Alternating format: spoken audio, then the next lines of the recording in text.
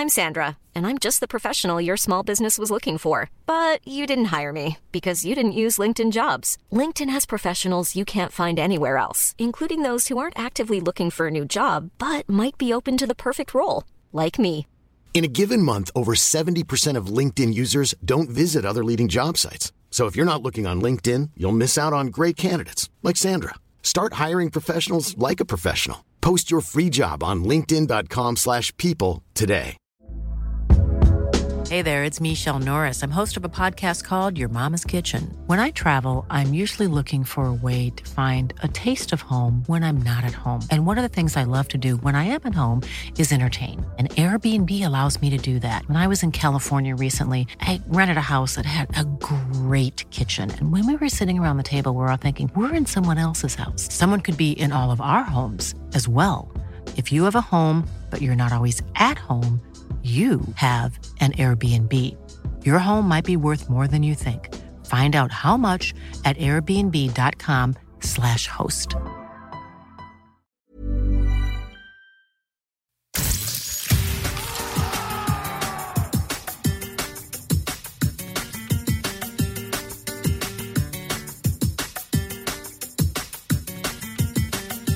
Hello everyone and welcome to our final La Liga Lowdown Matchday recap of 2020. We've got Matchday 16 to go over, and as always, we're rebroadcast on Sirius XMFC 157, and as always, I'm your host, Ewan McTeer.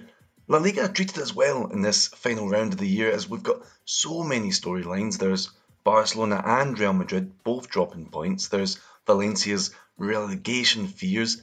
There was a 7-goal thriller between Levante and Real Betis. There was even off-the-pitch drama with Diego Costa's Atletico Madrid contract getting rescinded. So there's so much to discuss, and we're going to start with the 1-1 draw between Barcelona and Eibar at the Camp Nou on Tuesday night. It's the first time Eibar have ever drawn there, and it's still incredible that they were able to do so. This is the smallest club to ever reach Spain's top division. Eibar is a town of 27,000 people, meaning that if all of them went to the Camp Nou, there would still be 72,000 seats left over. Sadly, none of the seats were occupied for this one, as we've still got football taking place behind closed doors in Spain. A few of the players were in the stands, that's true. One of them was Lionel Messi, nursing a minor ankle injury. He watched on to see Kiki Garcia put Eibar ahead and to see Ousmane Dembele level things up for the final score of 1-1. Roman de Arquer was watching on too, and he joins us now to discuss this game. Can you start, Roman, by putting into context how bad a result this is for Barcelona to be held at home to a draw by the smallest club in La Liga? Given Barca's form this season, nothing really surprises me, but of course it's a game that they should have won. I mean, I'm sure that 80-90% of Barcelona fans were expecting to get the 3 points and must have been pretty surprised, because this is one of the games that every season Barca is almost guaranteed to win, and especially when it's at the Camp Nou, because Eibar actually played there in 6 other occasions and they never managed a single point. So this is the first time that Eibar managed a point at the Camp Nou. And also, not just Eibar, but Mendilibar as a coach, he's visited the Camp Nou plenty of times. I think it was 9 occasions. He's done it with Valladolid, he's done it with Osasuna and with Eibar quite a few times, and he never managed a single point either. And in this occasion, he also broke that really bad streak. So it's definitely a game that Barca needed to win, especially given the current situation where they're struggling in the league, to try and get closer to those higher positions. But unfortunately for them, it didn't work out. And credit to Eibar for having a really good game. Mendilibar really did seem shocked to have taken a point. His post-match press conference was interesting, and he brought up the absence of Messi, who Mendilibar said normally scores a couple of goals every game against them, and it's true. Messi scored 20 goals in 11 games against Eibar, but he wasn't there this time. Surely though, Barcelona should still be able to defeat Eibar without Messi. For sure, as I said before, Barca should have won, not just because of the stats or the historical stats, but also because of the poor performance itself. I'm not saying it was a good game by Barcelona, not by far, but they still generated, I think, enough opportunities to win the game. The penalty should have gone in. The offside was a great opportunity, and there were other decent chances, which unfortunately Barca were incapable of slotting past the goalkeeper. And I kind of feel like Barca are just a bit, I don't know if it's unlucky or imprecise, or I don't know what it is exactly, but things aren't going well when it comes to scoring the chances they get, and it's not just open play, as I said before, with the penalty. Barca are the team to have missed more penalties this season, with 3, one by Griezmann, one by Braithwaite, one by Messi. So I mean, it's not working great in attack, despite that they are generating. Something is missing there. And also this comes to prove to those that were saying that Barca is better without Messi, that they were probably quite wrong, because without Messi, you could tell something was missing. It wasn't just Messi though, to be fair. All 4 of Barcelona's captains were absent, meaning that Ter Stegen was actually the captain for this one. Was there maybe a lack of leadership on the pitch? Definitely. I mean, this was a game for Griezmann, for example, to step up. We'd seen that in previous games without Messi, he seemed to show himself more, to grow as a player on the field. But in this game, he just did not really do much, and he should have been capable of making the most of that opportunity, which wasn't the case. Then Coutinho came on. He was also, or he should have also been an important guy in this game, but was barely in the match. He even got injured. Unfortunately, he's going to miss a lot of games. Apparently, they're predicting around 4 months, which is unfortunate. And maybe only out of the expensive players, Dembélé made the most of his opportunity by scoring that goal and being a bit more incisive in attack. But overall, there was a lack of leadership in the game. And despite Ter Stegen being there and doing what he can, the best he can, he's far away, from where most of the action is taking place. So it's hard to lead a team from the goal. Yeah, goalkeepers as captains is always an interesting debate, maybe one for another time. Tactically, Ronald Koeman stuck for this game with the 3 centre-back system that we discussed last time, but it didn't have the same impact as it did against Real Valladolid. Why do you think that was? First of all, I think we have to take into account that instead of Jordi Alba and Messi, we had Junior Firpo and Griezmann. It's not the same. Although credit to Junior Firpo, who, despite not having a great game, I think he was decent in terms of when it came to crossing the ball, when it came to those attacking positions, because I think he didn't feel that defensive pressure he's had when he's played maybe in a back line of 4 with a line of 3 center defenders behind him. He feels more secure, and it allowed him to display more in attack. So in that sense he did better, but still I think Jordi Alba still provides a lot more than he does. And it's also a formation that's still not really well learned, I'd say, by the players. As well. I think we mentioned in the previous podcast that Lenglet after the match said that they'd barely had an opportunity to try this formation out. So I think it's still in a very early stage, and there needs to be a lot of work done for it to actually be a very reliable system for Koeman. One of the centre-backs, Ronald Araujo, made a big mistake for the Eibar goal, but I thought he actually played very well overall. How impressed have you been by him?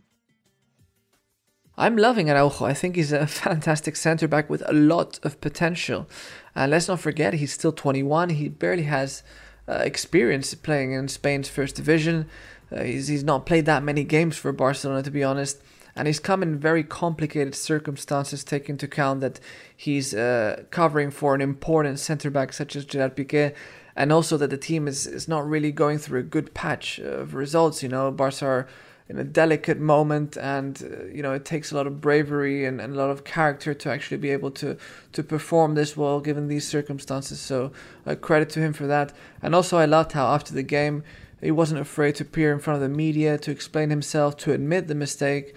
And that's a character you need from a centre-back, a guy who's willing to accept what happened, but at the same time work to improve, keep learning and become an important guy, because I think at the moment he's possibly our best centre-back, I'd say, in front of Lenglet and Mingueza.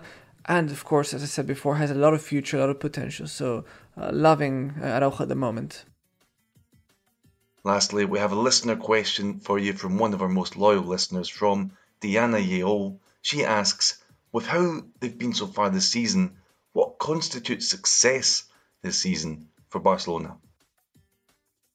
I think in our preview pod of the season, I predicted Barca would be third or fourth. I think I was third. And maybe I was even a bit optimistic, but I definitely think that making it to the Champions League would be a massive success. That for me is the first key moment that would constitute success as asked by Diana. Also, I think another successful thing for Barca this season would be to keep Leo Messi. I think that would be another great achievement because as we saw in this game, without Leo Messi, the team isn't the same. We still need him. He's still important, not just because of his leadership, but also because of his quality, his uncomparable skills, his goals, etc., etc., etc. Messi is crucial. And the third success, I think, would be to finally have a new board, a new president, a new team, someone who can start working now, start fixing things now, because all these months that are going past waiting for the elections, which might not even take place in the specified 24th of January, because there are worries about the COVID situation that could worsen after, of course, these Christmas holidays. So this could go on for even longer, and that's something that Barca can't really afford. It's not positive, it's just generating more problems, more uncertainty, because Koeman, for example, he's working with his players, but at the same time he doesn't really have a structure, someone to depend on, someone to rely on, someone to work with, so of course that doesn't help at all, and that's just a small aspect that's of all the many aspects that are affecting Barca negatively. So it's very important, I think, also to finally have a president in charge who can start working, start changing things ASAP. Okay, thanks Roman, and thanks Diana for that question there. We'll talk about Real Madrid's own 1-1 draw in just a bit, but first we're going to dive into a game that I absolutely loved watching. It's the 7-goal thriller between Levante and Real Betis that finished 4-3 to the Granotas. We've got Alan Feely to discuss this game, which is our sore throat game of the week. He's going to talk us through what happened and through the crazy commentary that accompanied some of the goals. Over to you, Alan. A late rally from Real Betis couldn't prevent Levante from taking all 3 points on Tuesday evening at the Estadio Ciudad de Valencia, with the hosts edging a 7-goal thriller 4-3. Oscar Duarte opened the scoring for Levante early doors before Aissa Mandi got Betis back on level terms in the 12th minute. Then, 10 minutes later, Jose Luis Morales scored a brace within 2 minutes to enable the hosts to take a firm lead. His first was a stunning half volley that hit the roof of the net, scored after Dani Gomez held up a Jorge de Frutos cross from the right side and depicted by Andacero. Golazo de Morales para el Levante! Almost immediately after, another De Frutos centre ended up with the ball popping up for Morales after a scramble. Once again it was a well-taken finish, and once again it was detailed by Andacero with typical flair.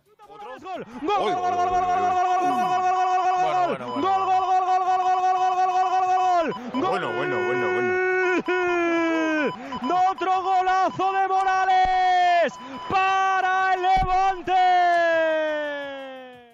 Morales then turned provider to lay Levante's fourth on a plate for Roger Martí, before things became slightly more complicated for the hosts.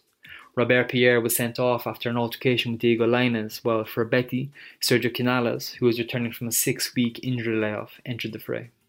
A Duarte handball allowed the Cantabrian to mark his return with a cool spot kick in the 78th minute, before Canales then doubled his tally less than 10 minutes later. This time, his effort was a deflected finish from his favoured left side, described with passion by Cope, who announced "Hay partido," or "We have a game." Esto cambia, ¿eh? ¡Del Betis! En propia puerta. ¡Sergio Canales! ¡El disparo es del cántabro! Es verdad que alguien desvía ligeramente la trayectoria y el zurdazo se cuela en la portería del Levante. ¡Hay partido! ¡Vaya si lo hay en Valencia! Despite Los Verde Blancos' late remontada, or comeback, however, we didn't. Levante had done enough to earn the 3 points and head into the new year in good spirits. For Betis, it's another disappointing setback in a trying season, although the return of Canales will lift spirits in the green half of Seville. Thanks for that, Alan, and I really would urge you to check out the highlights of that game if you've still not seen the goals. A really fun one, and 2 cracking goals from Morales, which, as we heard, got the commentators excited. We're going to take a short break now, but when we come back we've got lots more La Liga storylines to go over with you, so stay tuned for that.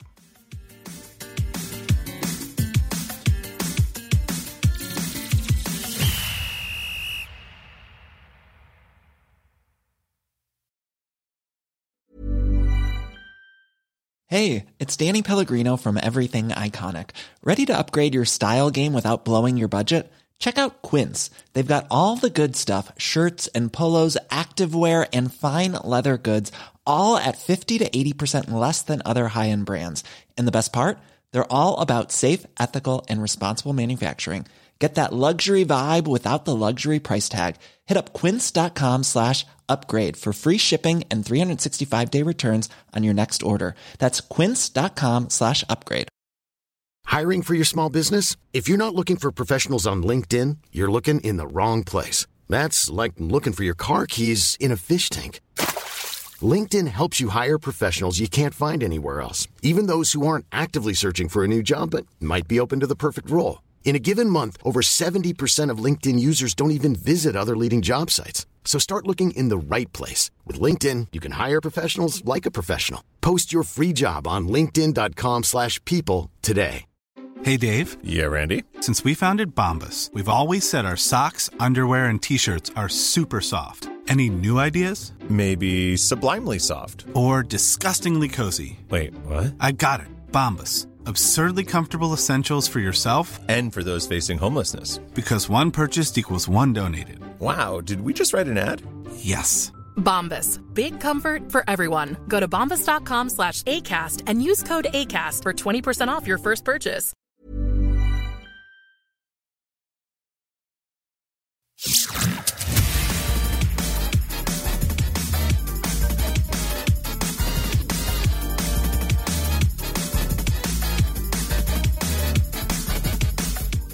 Hello everyone and welcome back to this episode of La Liga Lowdown. We've heard about Barcelona's draw with Tiny Eibar. Now let's discuss Real Madrid's 1-1 draw at newly promoted Elche.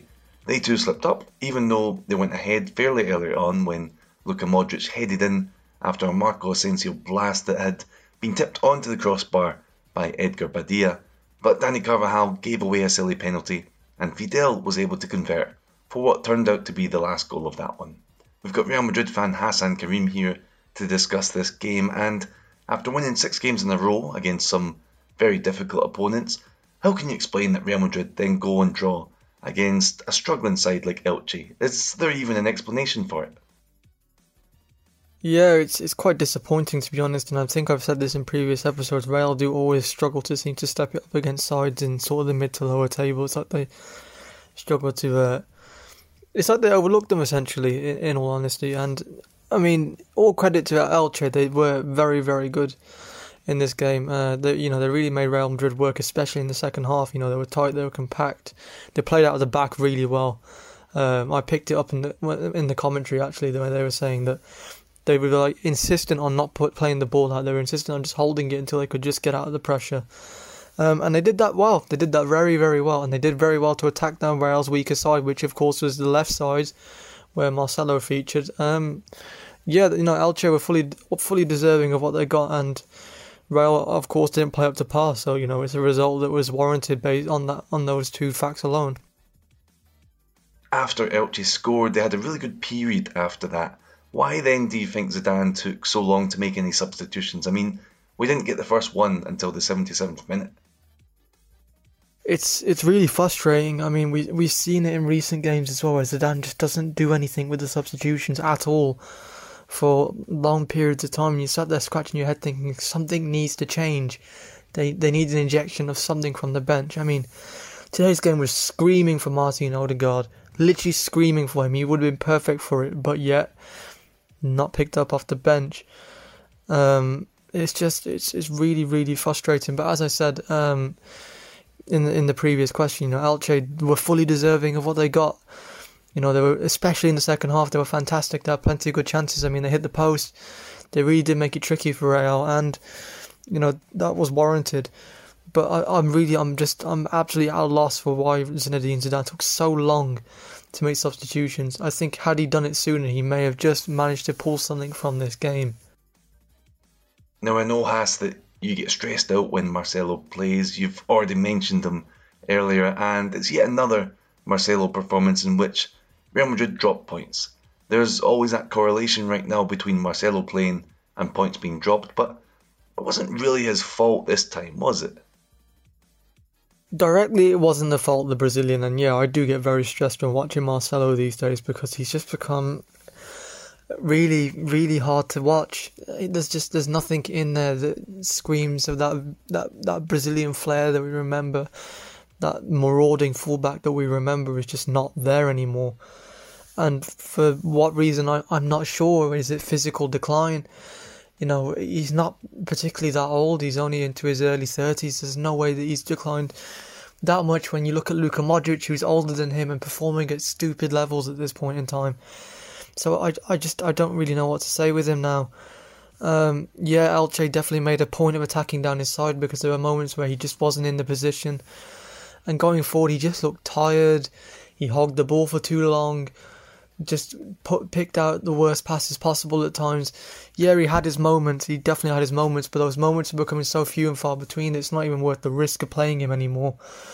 It's just sad. It's just really sad because we know what he was capable of and what he probably still is capable at times, and we do see it in glimpses and flashes. But the glimpses and flashes are not enough to keep him at this club any longer.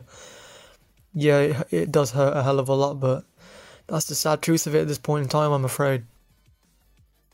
Well, thank you, Haas, for coming on after that frustrating draw. A draw that leaves Real Madrid 2 clear points behind Atletico Madrid, with Atleti also having 2 games in hand still to play. They got the job done in their midweek game as they beat Getafe 1-0 at home, and of course they won this game. Their record against Getafe under Simeone, who had his 500th game, by the way, in this one. Their record against Getafe with him as coach is 16 wins, 2 draws and 0 defeats, and even more incredibly, it's 34 goals scored in that time and 0 conceded, not 1 in the 9 years of Atletico versus Getafe games since Simeone took over. This time it was a classic 1-0 win with Luis Suarez scoring the only goal, and thankfully for Atletico he's in good form because they just lost a striker this week as Diego Costa's contract has been rescinded.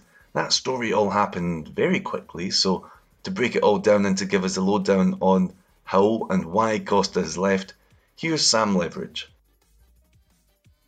One of the biggest headlines in recent days has been the departure of Diego Costa from Atletico Madrid.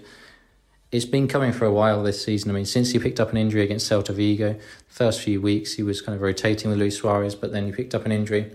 And even when he's been fit again, he hasn't featured, playing just 37 minutes in 3 appearances since that tie early on.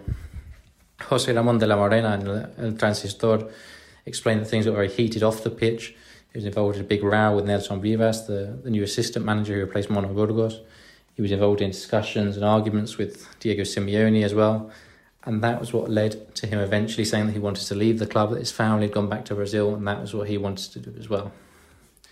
The issue came from Atletico, so that they wanted to put in a 20 to 25 million euro clause that any club in the Champions League or La Liga who tried to sign him would have to pay that fee to sign him, even if he was a free agent. It seems fair enough if Costa's saying that he wants to go with his family to Brazil, one final payday, all that, great. But Diego Costa said no, and that's where the issue started to come up. So he obviously has some kind of talks or agreement with some club, and Diego Costa stopped going to training to try and force through the deal, and the consensus seems to be that the final deal is that any club between Barcelona, Real Madrid or Sevilla would have to pay 15 million euros to sign him, and anybody else can do so for free.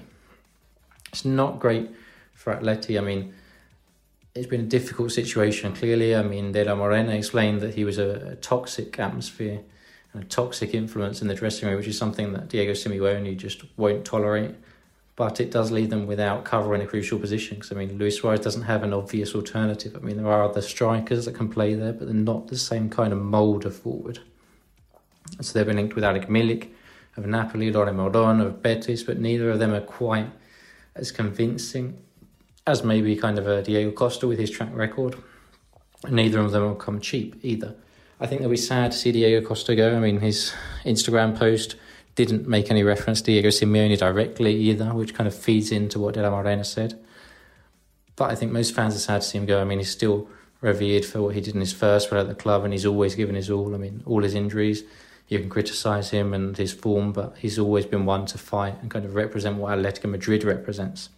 So Diego Costa is popular with the Atletico Madrid fans, even now, even after how he's left, but there is a little bit of a bitter taste in their mouth and more one of concern of how he's going to be replaced.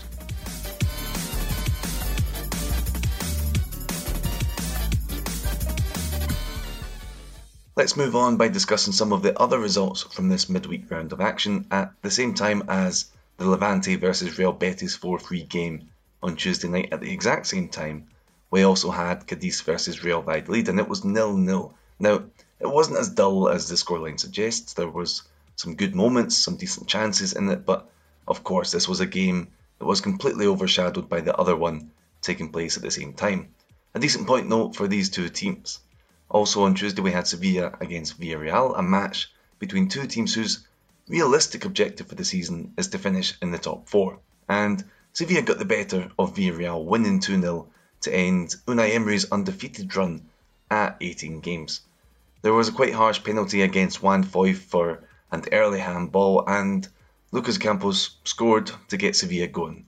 That decision conditioned the entire game, Unai Emery said after the match, after a defeated return for him to the Sanchez Pizjuan. In the second half, Villarreal did have chances to equalise, but the only other goal was for Youssef En-Nesyri as Sevilla extended their lead.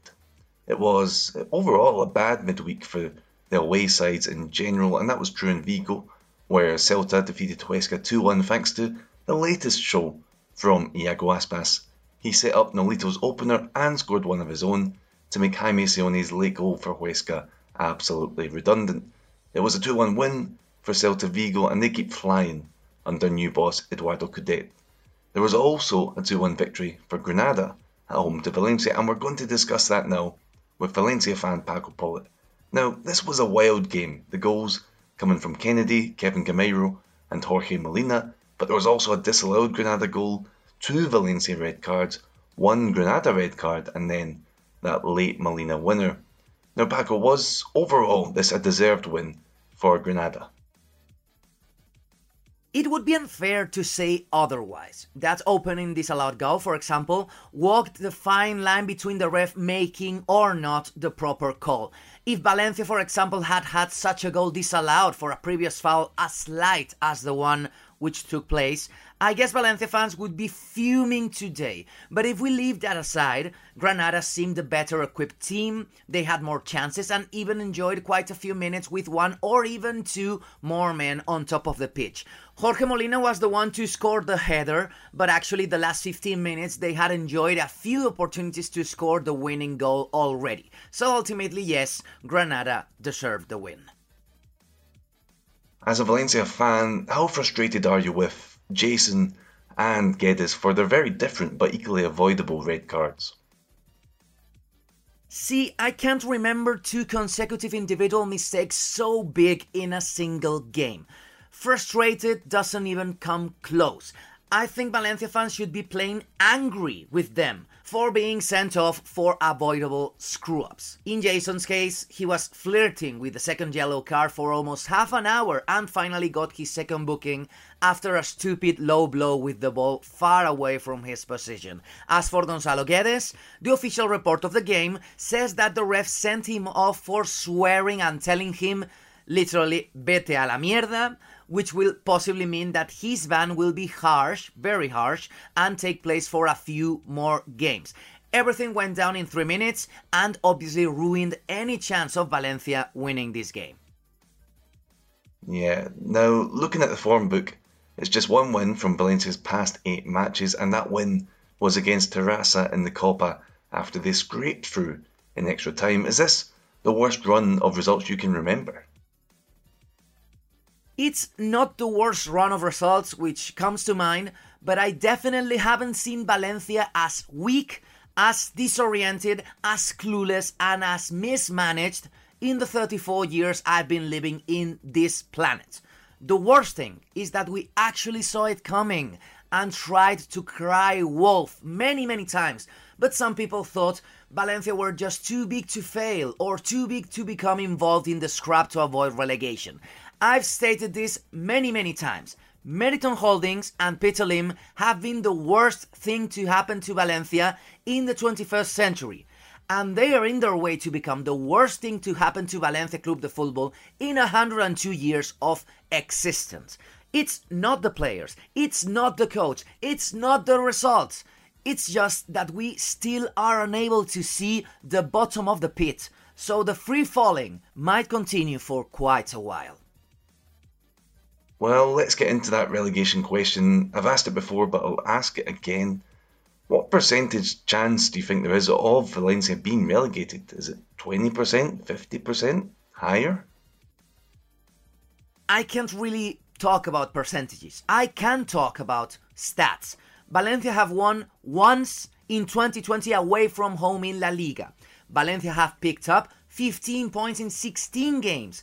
If they keep such an average, they would finish the season with around 35 or 36 points, which might not be enough to avoid getting relegated to Segunda. The squad is too young, too short, too lacking in quality, too tired because there is no successful player rotation, and too inexperienced when fighting for survival. So I won't talk about percentages, but I can predict suffering, desperation and despair in 2021. If Valencia's board don't pull themselves together, make no less than 4 signings, and finally spend cash in refurbishing a team which currently isn't good enough for La Liga. And I am stating this regardless of the fact that Javi Gracia remains in the dugout or not, because Valencia's board are hapless enough to deny him from the chance of resigning back in October and then sacking him 3 months later with the team much further down in the table. Absolute management geniuses at work indeed. Okay, thanks for that, Paco. It's really been a terrible season for Valencia, as terrible as was expected at the start of the campaign. But all that said, remember, they're still actually the current Copa del Rey holders. That's, of course, because Athletic and Real Sociedad's 2019-20 Cup final hasn't been able to be played yet, but those two teams will finally meet again on New Year's Eve in La Liga. That's one of 2 matches taking place to round off Matchday 16 on New Year's Eve, the other one being Osasuna against Alaves. And then it's into 2021. Now that means many things for many people, and one of the things that means is that the transfer window is open again. On LaLigaLowdown.com, we've got a detailed transfer window guide right now that goes through each team and their needs in the winter market, so be sure to check that out and to tell us your thoughts on what you want your team to do. You can always join in the conversation with us on Twitter. Our account is simple, it's at LaLigaLowdown. For now, all that's left for me to say is to thank this episode's contributors. That's Roman de Arquer, Alan Feely, Hassan Karim, Sam Leveridge and Paco Pollitt. And I want to wish everyone a happy new year and best wishes for 2021. La Liga Lowdown will be back with you in the new year, so speak to you then.